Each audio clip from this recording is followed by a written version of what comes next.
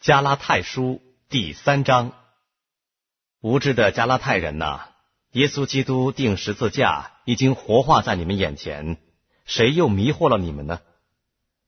我只要问你们这一件：你们受了圣灵，是因行律法呢，是因听信福音呢？你们既靠圣灵入门，如今还靠肉身成全吗？你们是这样的无知吗？你们受苦如此之多，都是徒然的吗？难道果真是徒然的吗？那赐给你们圣灵，又在你们中间行异能的，是因你们行律法呢，是因你们听信福音呢？正如亚伯拉罕信神，这就算为他的义。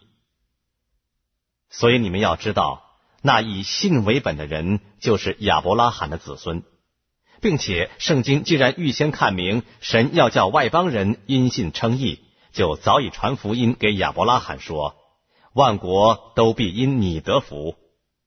可见那以信为本的人和有信心的亚伯拉罕一同得福。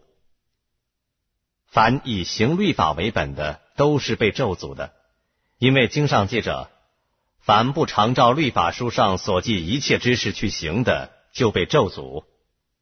没有一个人靠着律法在神面前称义，这是明显的。因为经上说，一人必因信得生。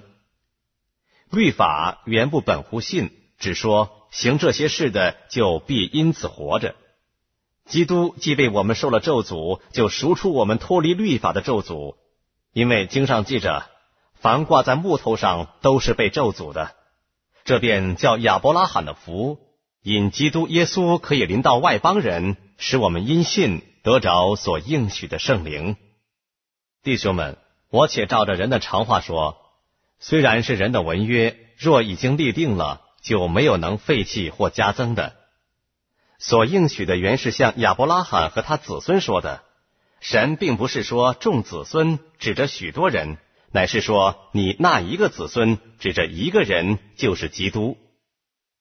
我是这么说，神预先所立的约不能被那430年以后的律法废掉，叫应许归于虚空。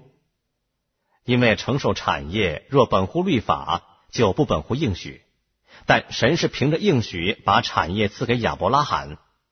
这样说来，律法是为什么有的呢？原是为过犯天上的，等候那蒙应许的子孙来到，并且是借天使经中保之手设立的。但中保本不是为一面做的，神却是一位。这样，律法是与神的应许反对吗？断乎不是。若曾传一个能叫人得生的律法，义就诚然本乎律法了。但圣经把众人都捐在罪里，使所应许的福因信耶稣基督归给那信的人。但这因信得救的理还未来以先，我们被看守在律法之下，直捐到那将来的真道显明出来。